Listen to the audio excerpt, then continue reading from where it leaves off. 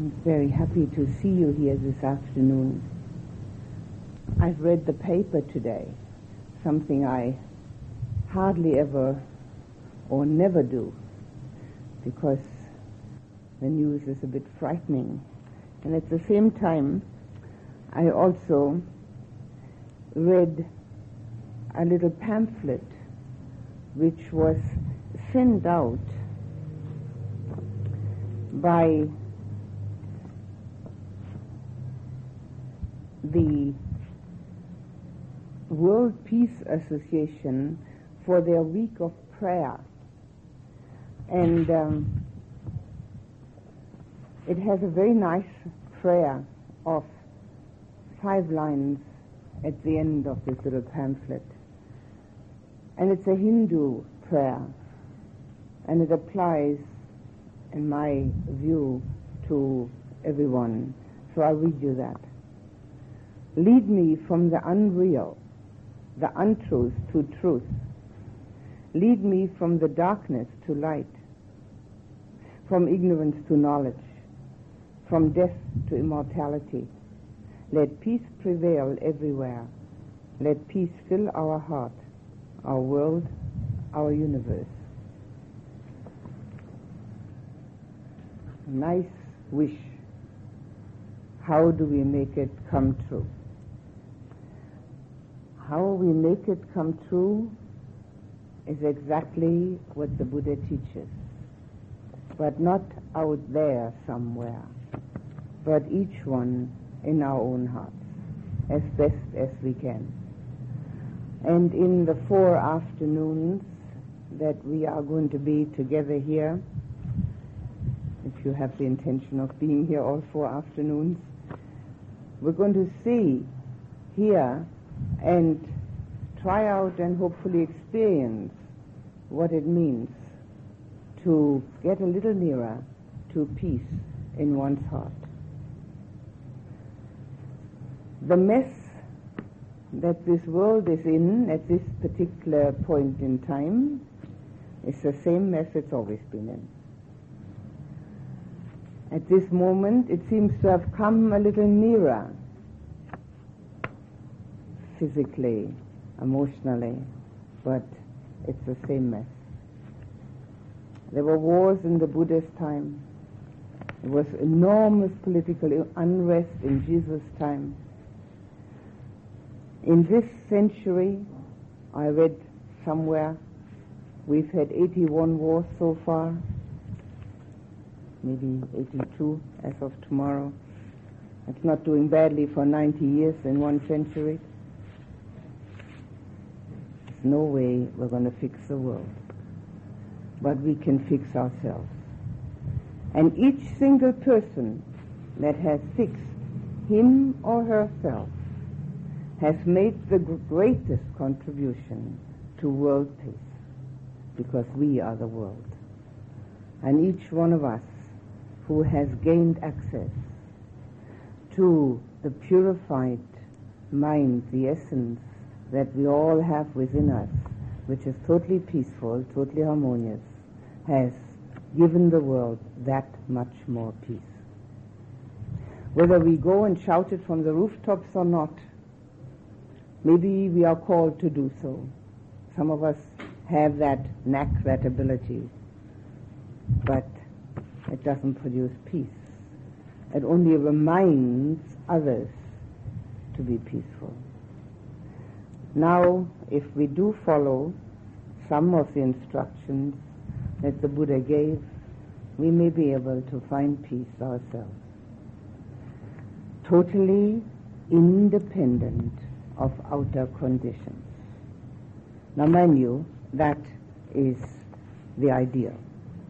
Until we get to that point where we are totally independent of outer conditions, it will be a slow movement of being less and less dependent on them. But we can see that it's possible. The Buddha's teaching is a guideline, instructions, that's all, how to do it.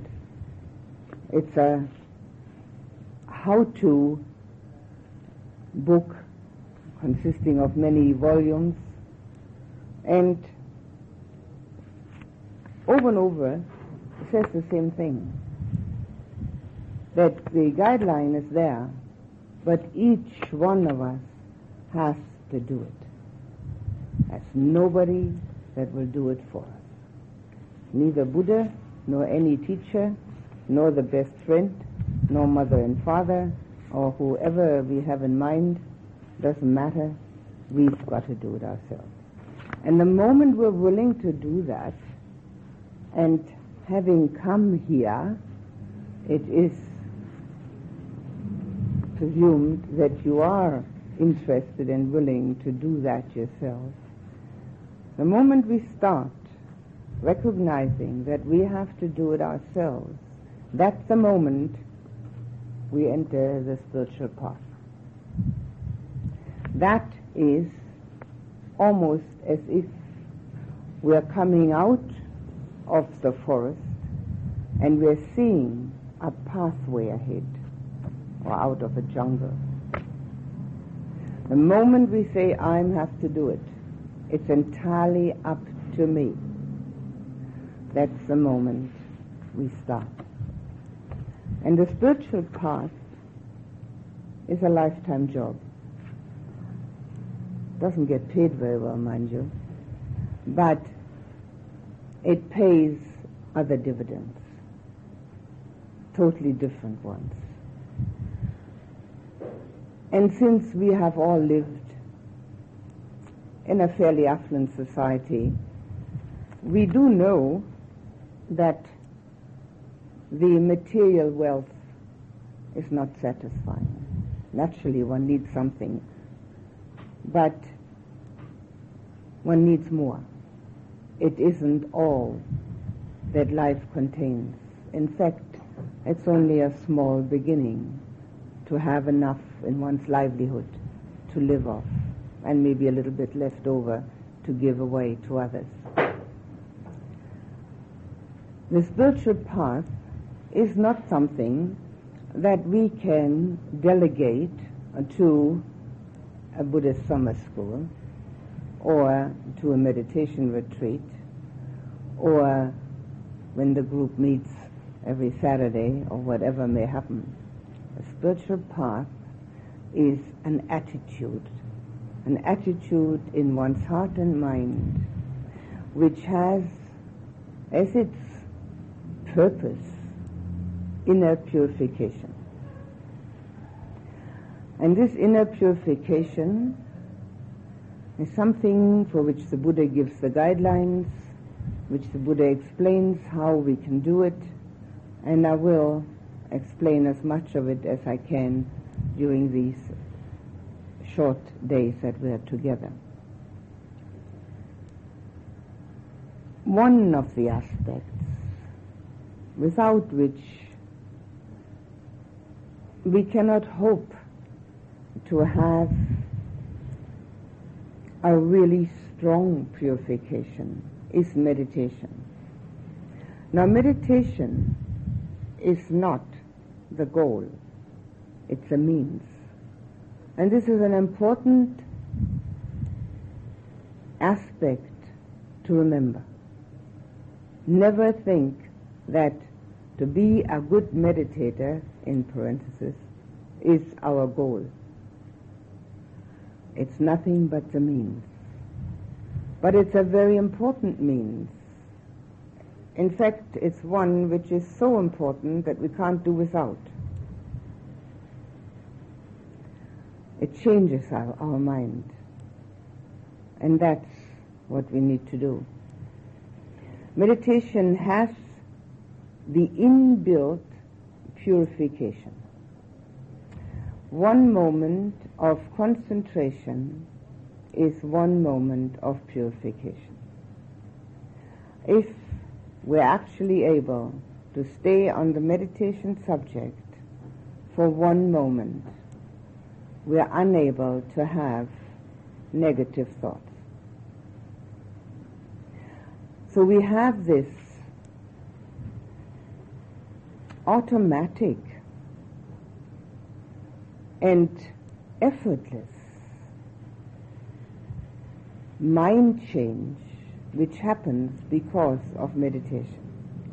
Now, most people want to sit down to meditate because either they've heard it's something nice, or they've tried everything else already, or they want to have some peace of mind, or they want to try out what all these Eastern religions are about. It doesn't matter what reason one has. The main thing is to come and meditate. But its main purpose is purification. And it's also its main result. And the purified mind has a totally different outlook on the world. It goes away, to a large extent, from the ego-based reaction to a reaction which takes in the whole, a totality of existence. Now, if you just think for a moment, if that would be the reaction of the people who are engaged in making this war happen, if each one of them would be thinking of the well-being of the whole of existence, nobody would be even mentioning the word war. Now, we've all had our personal wars, haven't we? Each one has had them. Could have been verbally, sometimes physically, and sometimes just emotionally. We are not quite powerful enough to start a global one, but the personal ones are unpleasant enough, aren't they? That's where we can make the changes. Not because we're going to change other people. We're going to change our reaction.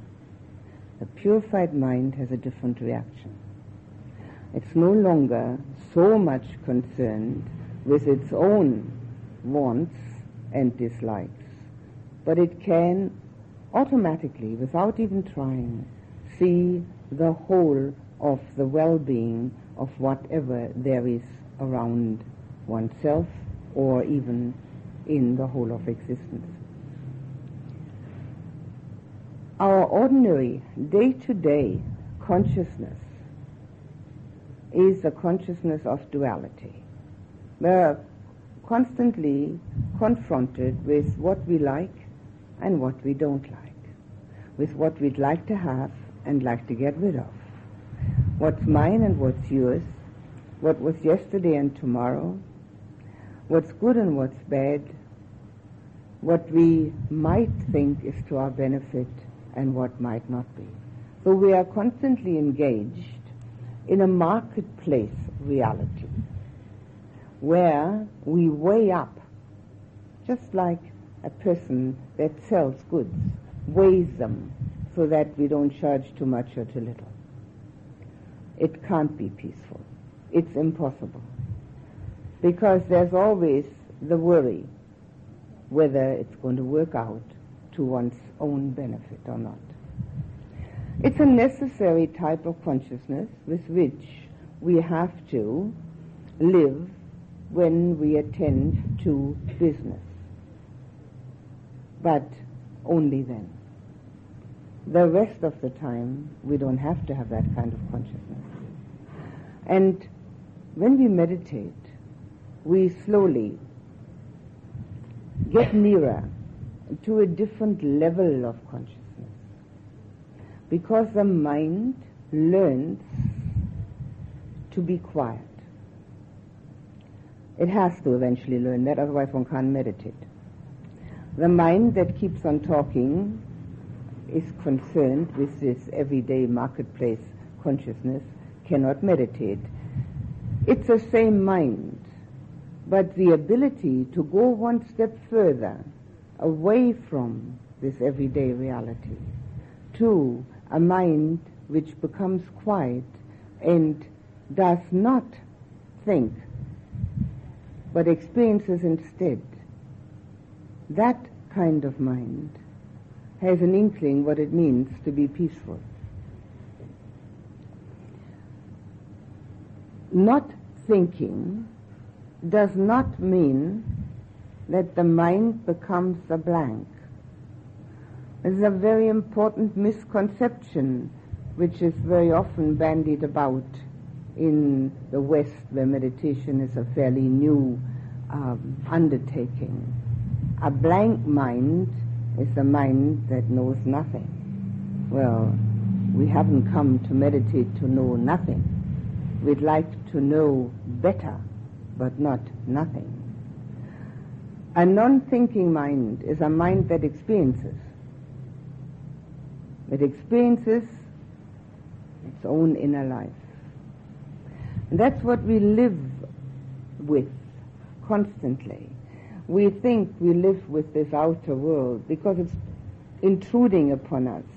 We're reacting to it. But that reaction is our own inner life. So there's no other place where life takes place for each one of us except within, inside of us, dependent upon our own reactions. That's all. Once we've got that quite clear, we can start to practice. As long as we still think that it's due to what other people say, do, think, or not do, so long we haven't got a chance to practice yet. Because we are still either hoping to change others, or trying to get away from them, or trying to get near them, depending on what our reaction to them is. But the minute we see that we live according to our own inner life, and that it may not be totally peaceful and harmonious, totally happy, at ease, then we're willing to make that change. So in meditation, our practical aspects for meditation are trying to become concentrated enough on one meditation subject so that the mind stops telling stories. Sounds simple enough. Any one of you who has tried it before knows it doesn't work. And why doesn't it work? Because the mind has been used to thinking for so many years, so many lifetimes, it can't get out of the habit. It's got the habit of thinking. And so it keeps on thinking. And in meditation particularly, it thinks about so many unnecessary, nonsensical aspects that if one is truthful and attentive to it, one wonders what happened to one's mind, which until now one may have thought was very rational, very logical, and could ascertain what was going on very well. In meditation, it's neither rational nor logical, it just thinks. Why? Because it's always been thinking. No other reason. So what we need to do in order to get to these pathways which I have so briefly outlined, where the mind starts experiencing instead of thinking, where peacefulness becomes at least an inkling in the mind, what we have to do is we have to use these disturbing and distracting thoughts for a good purpose. It's no use getting angry at them, negating them, saying, oh, it's only today because it's so hot, tomorrow will be better, or it's only because I've had this problem, that's why I'm thinking so much. There's no sense in that. To accept them and label them. Give them a name. Now that name should be something like, this is the future, this is the past, this is worry, planning, hoping, remembering, anger, boredom, nonsense. If one is truthful enough to say nonsense to oneself, it's a big help. And if one is truthful enough to do that, one will find that a lot of it is pure fantasy. Some of it may just be little bits of thought.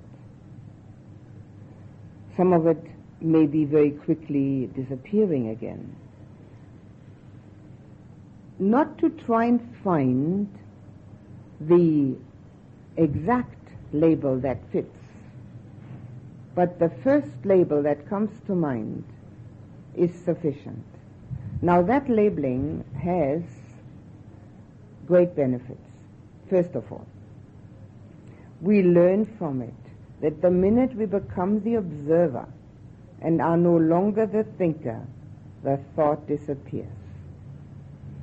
We also learn from it that we can at will, by being the observer, change from the thought back to the meditation subject.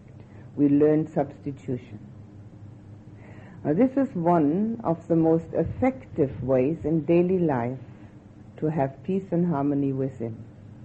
The minute we learn to label in daily life that a thought was negative, harmful, and thereby are able to substitute it with one which is positive and beneficial, we have changed our life about 90%. Now this is the first step we learn in meditation. Here we label every thought, never mind whether it's negative or positive. Every single thought that comes up is detrimental to concentration. So whatever it may be the most illustrious thought about may there be peace in the world, it's still a distracting thought, and we can label it. To this particular one, if it should come up, we could say later, and back to the meditation subject. So we learn and get to know our mind pattern. Everybody has a certain habit and pattern of thinking, and we get to know that through the labeling. We get to know that the observer is no longer the thinker, and the thought falls apart, and we learn to substitute.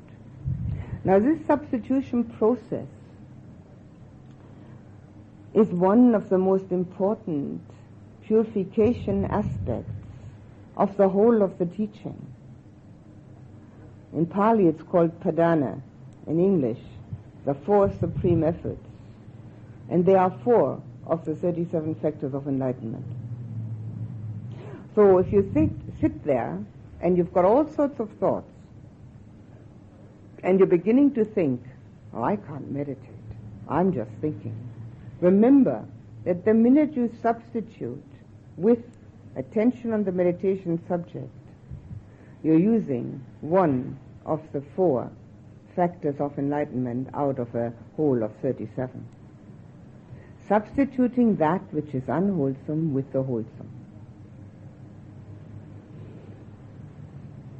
Simple, isn't it?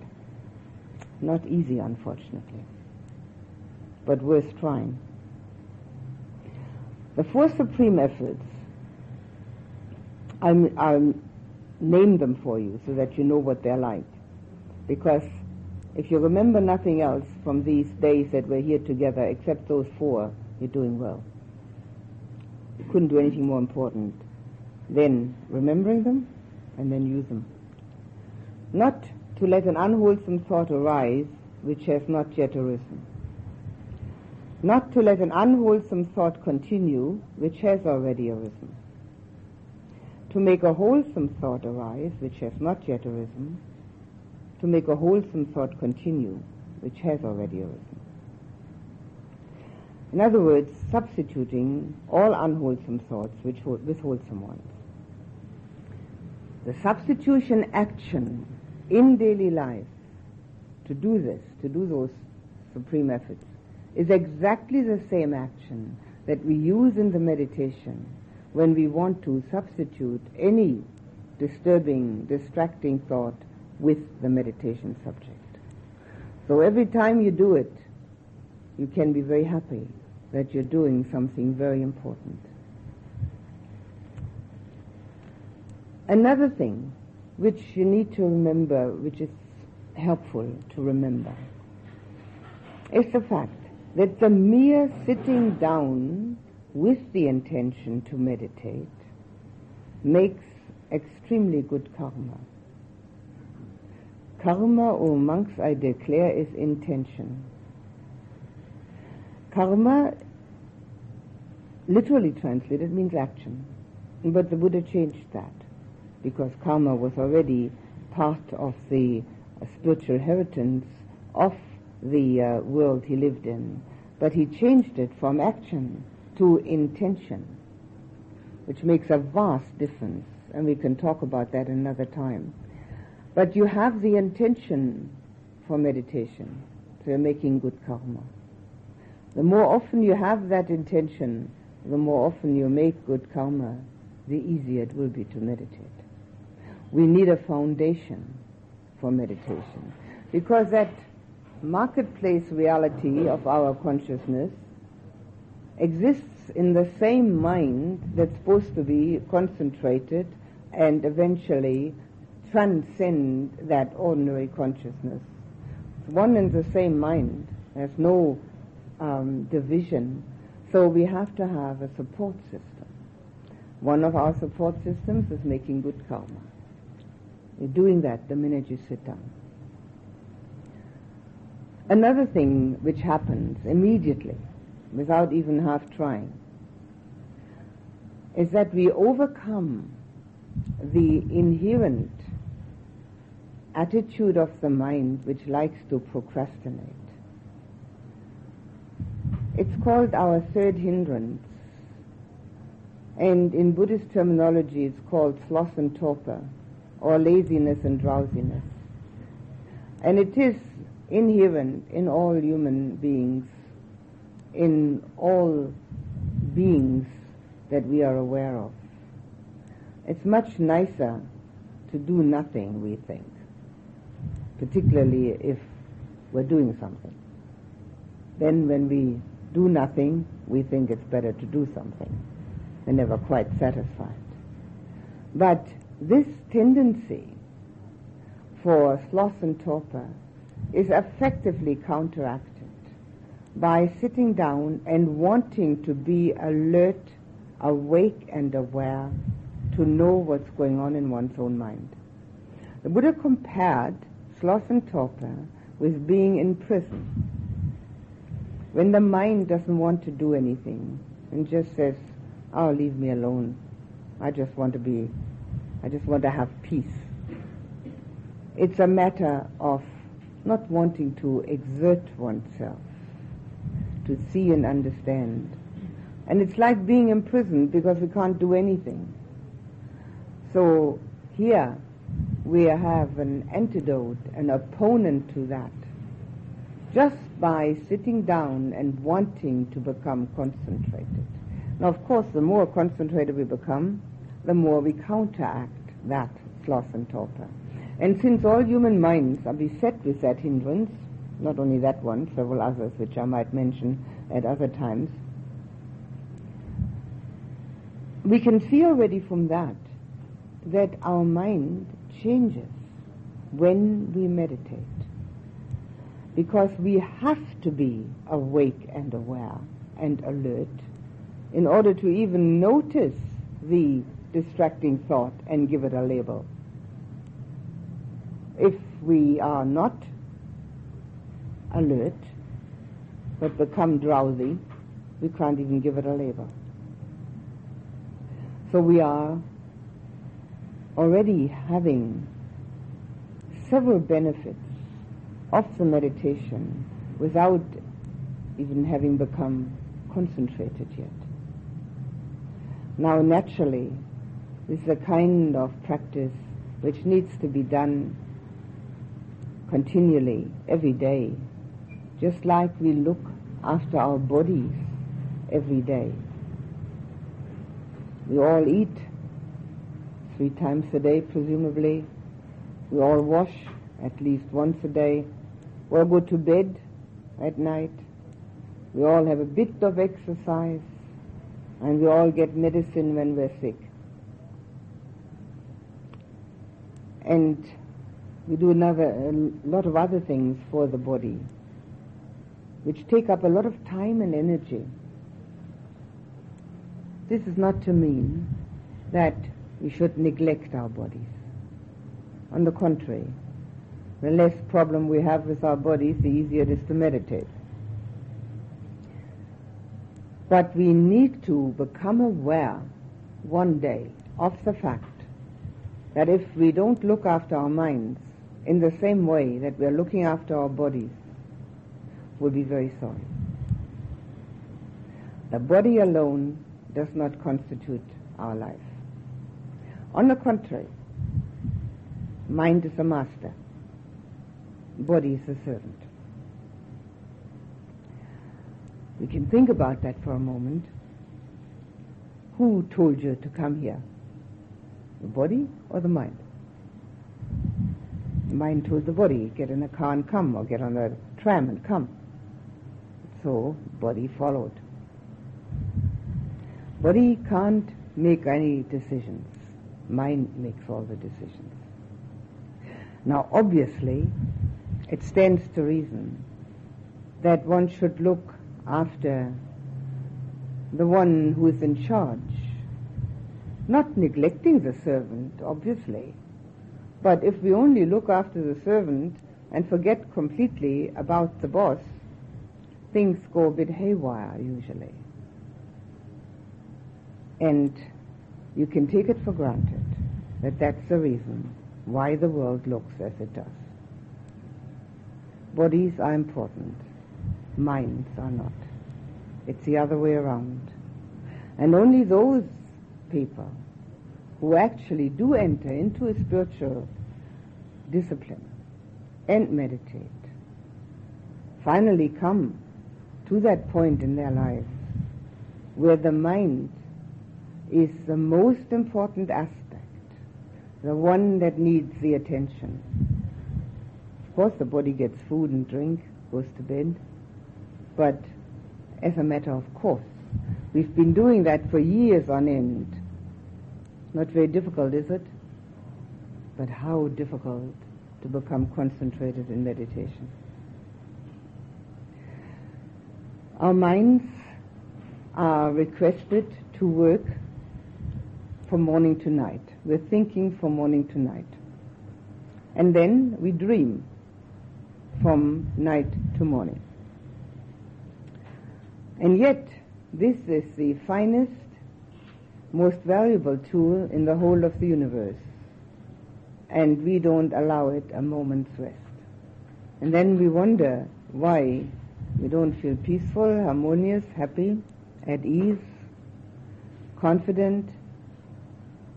That which could give us those feelings, is totally overworked and very often under stress.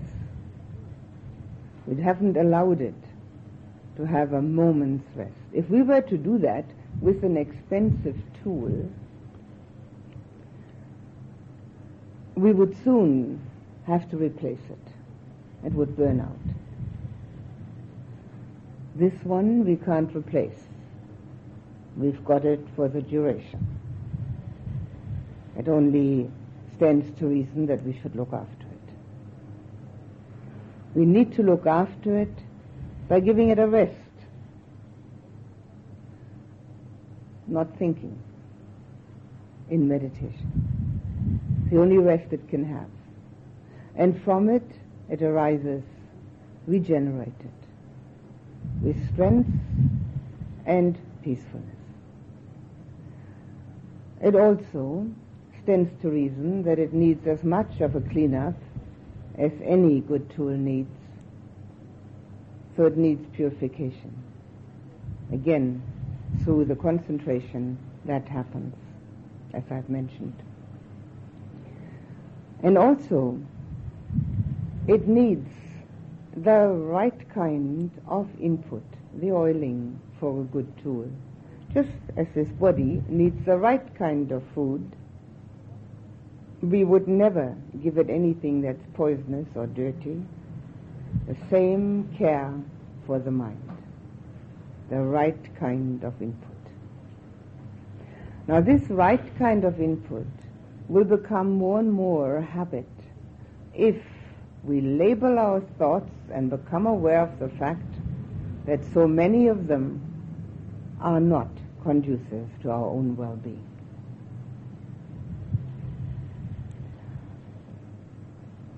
The teaching of the Buddha is often called a medicine, and the Buddha himself, the great physician. So this medicine is obviously medicine for the mind. All of it is available.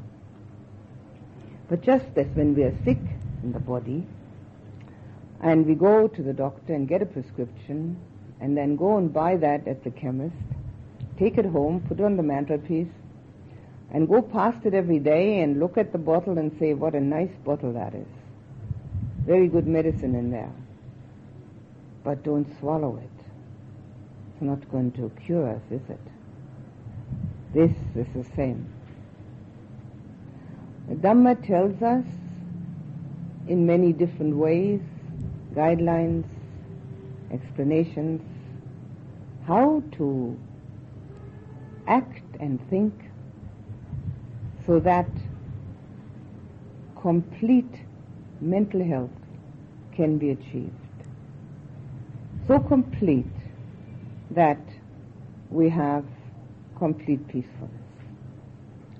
But we've got to swallow it. And some of it, like so many good medicines, may taste a bit bitter. It goes against our ego desires. It can't be helped.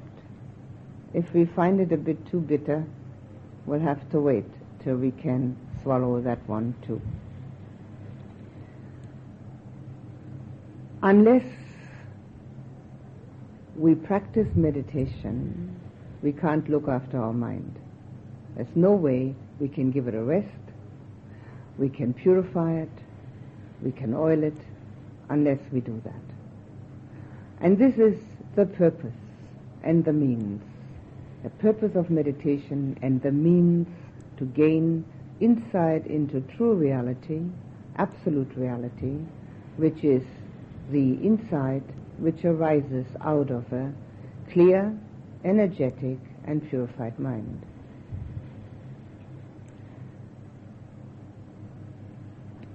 So much for why. Now how? We use a breath. The breath is a traditional meditation subject used in many traditions. It's particularly useful for meditation because we always have it with us, and it's our foundation for life. Should it stop for any length of time, we'd be dead. So we're actually attending to being alive. Most of us would never have paid attention to the breath until a moment when we might have lost it. Asthma, drowning, choking, or something like that. Usually we take our breath for granted. And yet, taking it for granted means that we're taking our life for granted. Here we're using it, and we can actually help our concentration by having a loving feeling towards that breath, because without it, we wouldn't be here. If you think for a moment that this breath is the cause for your life, you may feel a bit loving towards it. When one has practiced for some time, and I don't know if any of you have, probably have, one can watch the breath just at the nostrils as it goes in and out. But some time means years, and concentration well established. If it's not years, if it's not concentration well established, one needs a support system. We need a crutch. And I'll give you a choice of 4 crutches to use with the breath. so that you have a little more of a chance to get a bit of concentration. And use that crutch for the whole of the first meditation period that we do here. Then if you want to change to another one later, that's fine. But don't change during one meditation session. The first crutch is counting. 1 on the in-breath, 1 on the out-breath. 2 on the in-breath, 2 on the out-breath. No more than 10. Back to 1. When a distracting thought has happened and you have labeled it, back to 1. It's no use trying to think, was I at 3 or 5 or must have been 9 already? Back to 1. Doesn't matter how many times. That's for those people who like numbers. If you like numbers, that's fine. If you don't like numbers, don't use it. Because it's boring, tedious, and you won't like it. If you don't like your meditation, you're bound not to do it. So it's not useful. If you like numbers, that's fine. If you like words better than numbers, use the word, such as the word peace. Peace on the in-breath, peace on the out-breath. You can use 2 words, love on the in-breath, peace on the out-breath. You can suit yourself. You can, if you have had Buddhist training, use the word Buddho. Bud on the in-breath, Ho on the out-breath. Very useful. If you have some other words in mind which you like, use them. It doesn't matter. A word is a word. A method is a method. And please, you must also know that the method is not the meditation. At this point in time, we're trying to establish a method. The meditation starts when you can let the method go. So, numbers for those who like it, like numbers. Those who like words, love on the in-breath, peace on the out-breath, or any word that you like. Buddho, anything. Don't use a whole sentence. Much too distracting. We're trying to become one-pointed. Ekagata is one of the factors of concentration.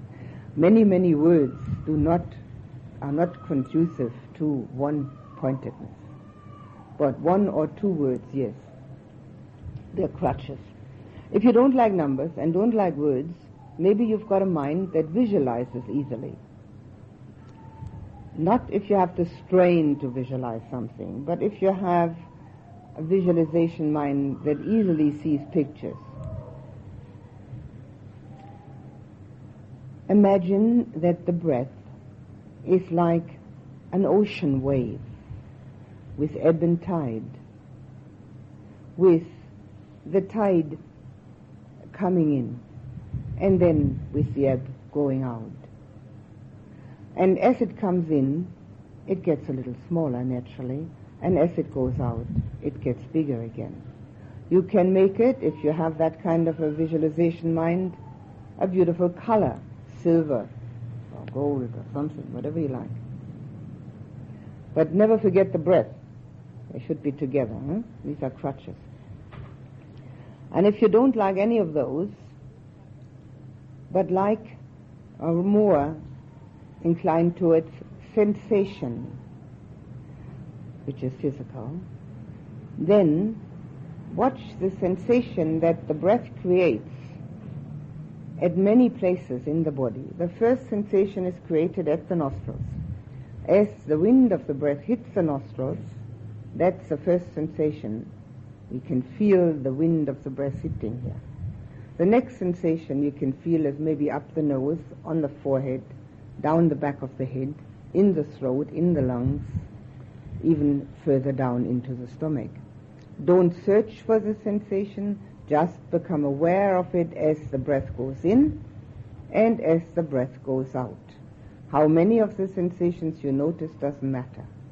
one sensation is very clear, that when breathing in, the body expands. When breathing out, the body contracts. This is a very clear sensation. The other one which is clear is also the feeling at the nostrils. So you can choose between numbers, words, pictures, or sensation. Unless you have meditated for years on end and become concentrated when you sit down and do it. Maybe if you are that capable, you wouldn't be here. So maybe you've come because you want to do that. Using that crutch also means that you may become aware of the fact that you're now getting concentrated and you can let the crutch go. That's also a possibility. You don't have to hang on to that crutch. If the mind is staying with the breath, let it go. Labeling the thoughts. And then there's this, in this sitting position, there's easily discomfort. And without even noticing it, one moves. Take note. It's an extremely important learning situation. It's not meant to grit one's teeth and say to oneself, I'm going to show them I can sit. Nothing like that. And it's also not meant that meditation has to be physically painful. That's nonsense. It's also not meant to expand one's pain threshold. It's got none of those. None of that has any bearing on it.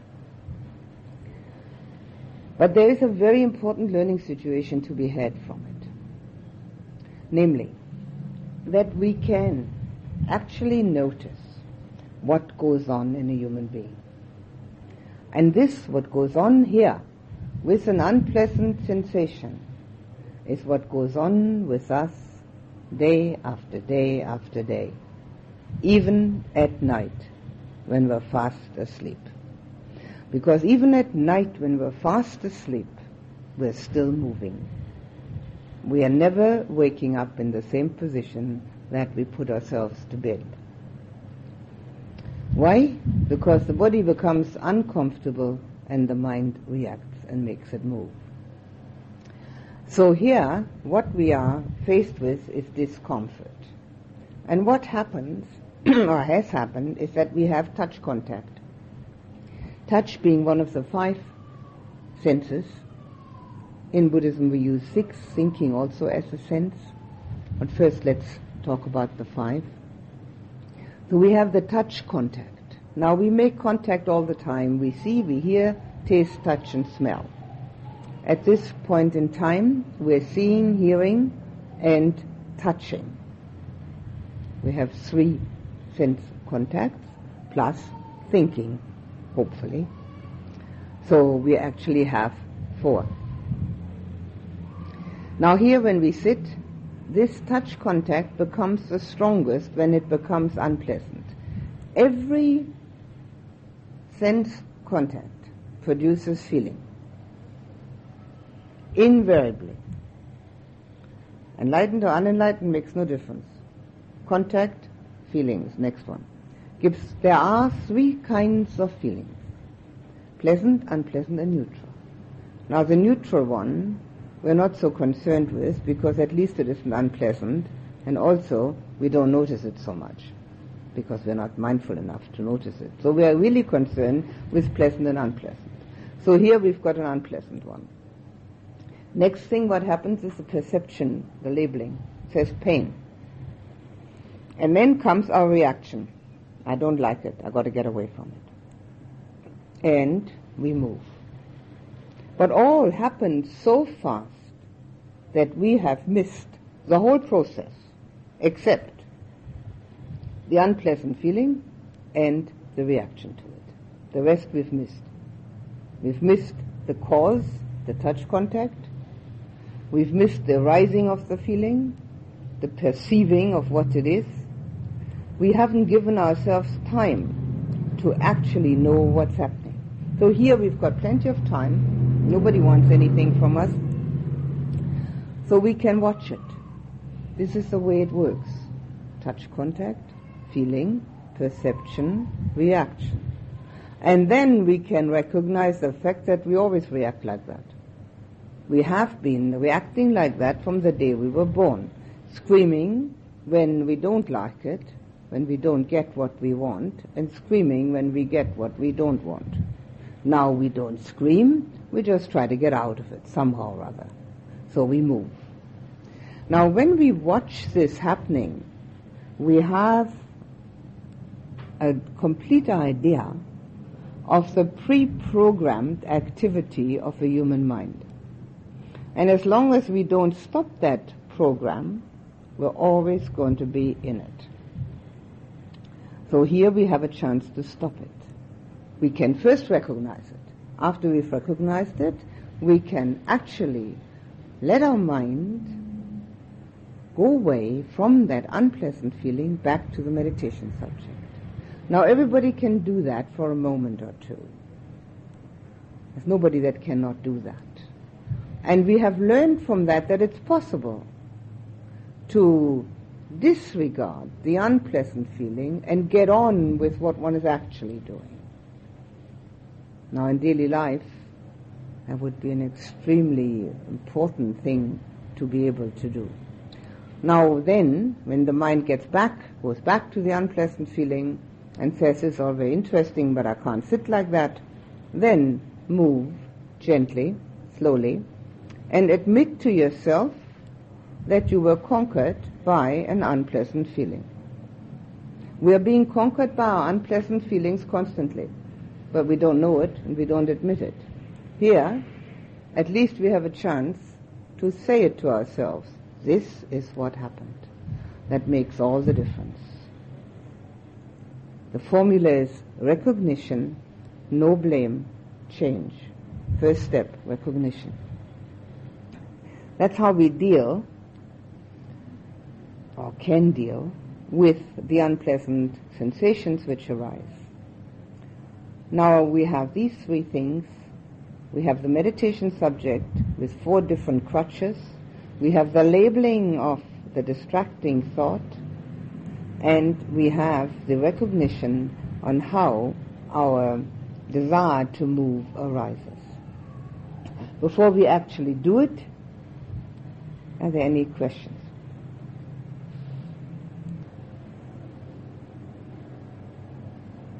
Everybody know exactly what to do and what not to do.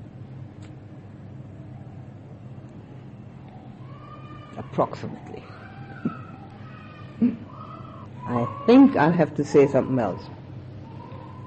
Sound.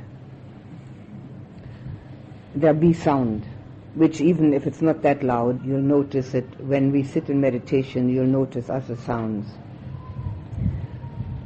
It's also very interesting and a great learning situation, because the sound takes the mind away from the meditation subject. But from it you can also learn something, and that is that the ear actually can only hear sound. The mind is going to say, truck. Not a good situation here for meditation, too noisy. I have no time at home to do that. Every day, too much. It's all because there was a sound out there. And you can watch the mind actually latching on to a sound that came through the ear and making a story out of it.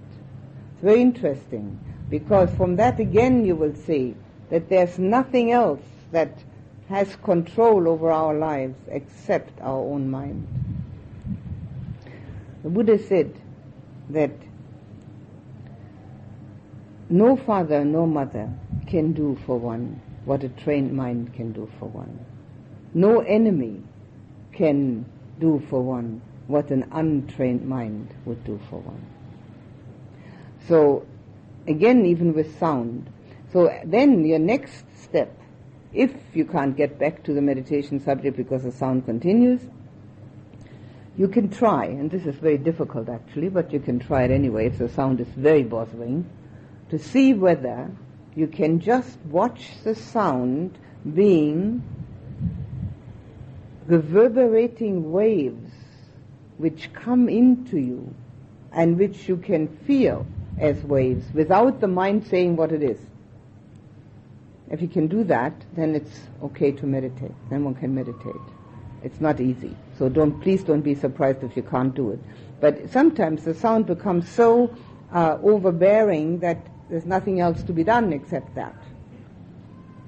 And then you can try that. It's just a sound wave, which one can feel as a wave. And know the mind has to stop saying, this is a kid crying, I wish they'd left it at home. What nonsense to take a kid here, that sort of thing. When the mind stops saying that and just has a sound wave, it's possible to meditate.